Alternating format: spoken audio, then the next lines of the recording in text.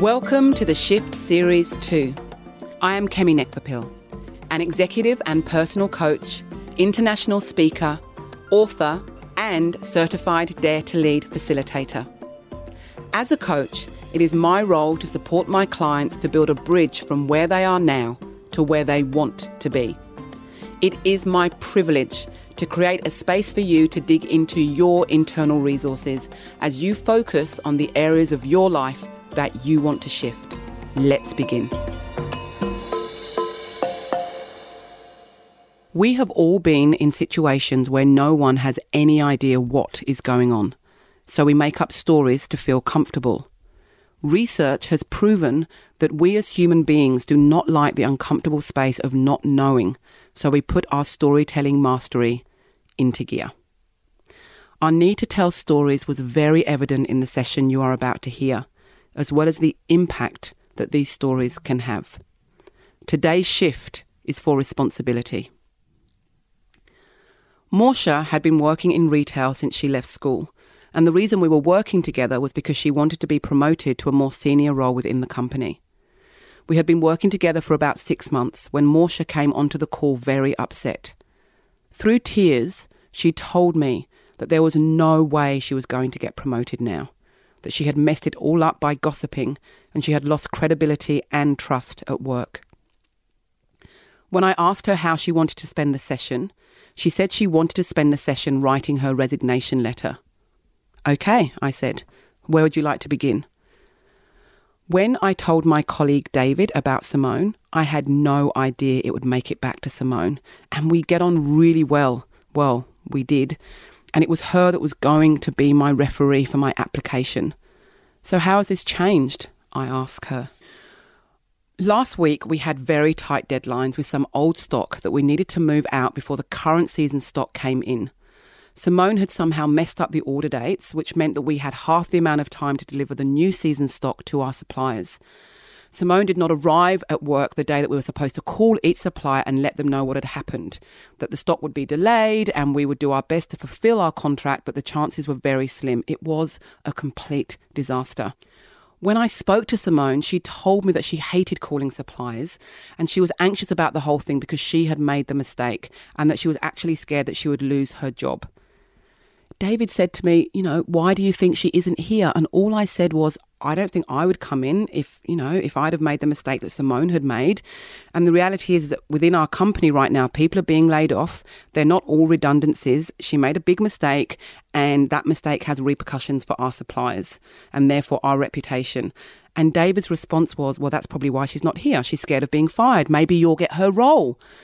And Kemi, to be honest, that actually excited me. I would love Simone's role. And that is what I told David. But then David told Simone. And now I can say goodbye to my promotion, which is why I have to resign. Morsha, what are your other options here?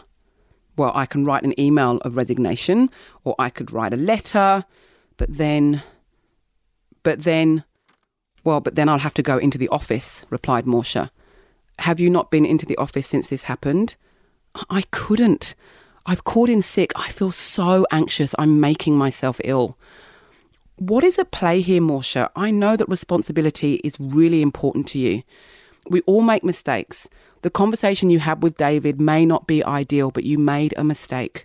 And responsibility is not about being perfect. It's about owning up when we make mistakes and then putting things into place to make things right again. I feel so bad, says Morsha. What is a stronger desire? To hide from what has happened or to make things right? If I'm honest, to hide. Really? I feel so bad. Morsha, I get it.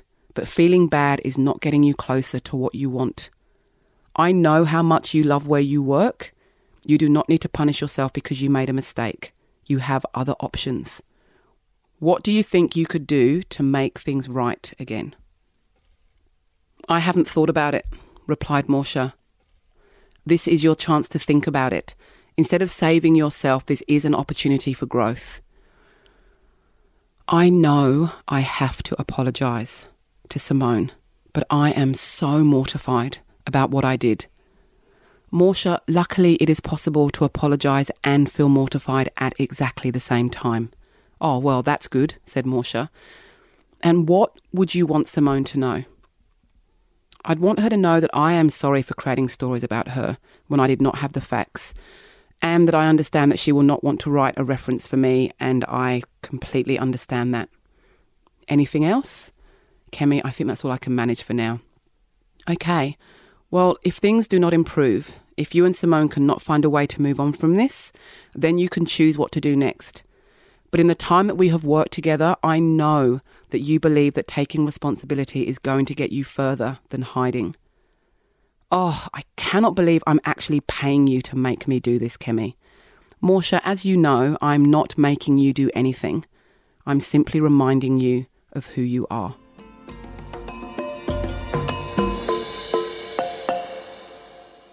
And now it's over to you.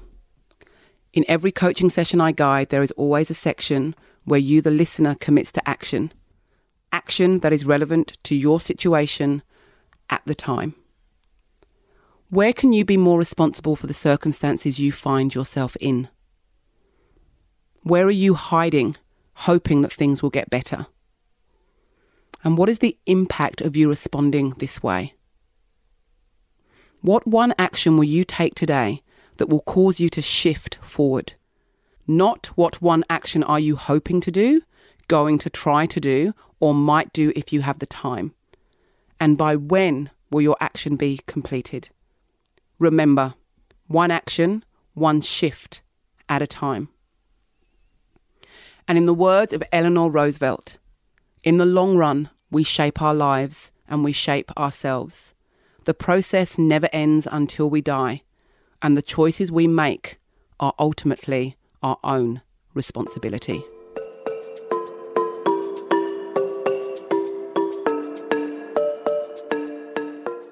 Please note that as an ICF credentialed coach, I work under a strict confidentiality code. Any client stories have been modified to protect the client. The Shift series is here to support you, one shift and one action at a time. If today's episode has given you the opportunity to see your situation differently, a chance to reflect, to take action, please give a 5-star review. It helps me to know I'm delivering content that makes a difference to you, and it allows this content to reach more people. To learn more about my work or to subscribe to my weekly words, you can find me over at KemiNekvapil.com. That's KemiNekvapil.com. Here's to the ups, the downs, and the in-between times.